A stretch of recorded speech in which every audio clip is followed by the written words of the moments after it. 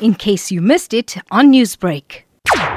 Glen Naidoo has since resigned as CEO of KZN VIP Protection Services. He says both he and his company have been harassed by government and the public since the unrest. He told the South African Human Rights Commission that he believes that Phoenix residents acted out of fear. Several witnesses have testified about how they were attacked in the area while driving through to get petrol. Many spoke of physical attacks and lasting psychological scars. Naidoo told the commission that during the unrest, Phoenix residents were left to fend for themselves in the absence of law enforcement officials.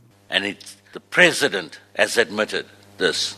Yep. The South African police, the Minister of Police, the commissioners of police, people throughout the world have said at the end of the day they were absent and they were late. The aim and the purpose of those barricades was to prevent Phoenix from being attacked and looted. Naidoo defended a video that he made during the riots, mobilizing Phoenix residents to install the barricades, blocking access into the area. As a security company, I thought it was my responsibility to prevent people from being killed and the area that we live in, to prevent it from being looted. I asked the community, and I've pleaded to them. I told them, surround Phoenix and barricade it and protect yourselves, your family, your lives, your property, and do whatever is necessary.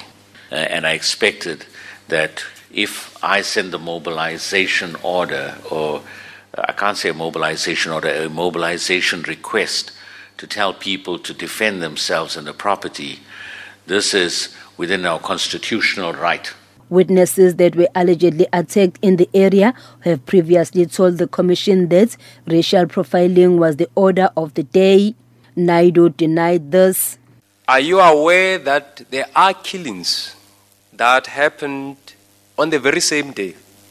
It's possible. I'm not sure. Following the release of this video? Well, I'm not sure about that if the killings took place. If you listen to the video, I've never mentioned to anybody to go out there and kill people. I told them they must go there and protect themselves. And yes, I did tell them that if they die, that's their problem.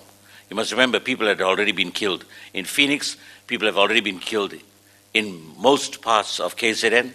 So at the end of the day, you must understand, I can't spoon feed you. You need to do what you need to do to survive. That is your constitutional right. People had no direction. People did not know what to do. The hearing continues. I'm Fanele Mhlongo in Durban. Newsbreak, Lotus FM, powered by SABC News.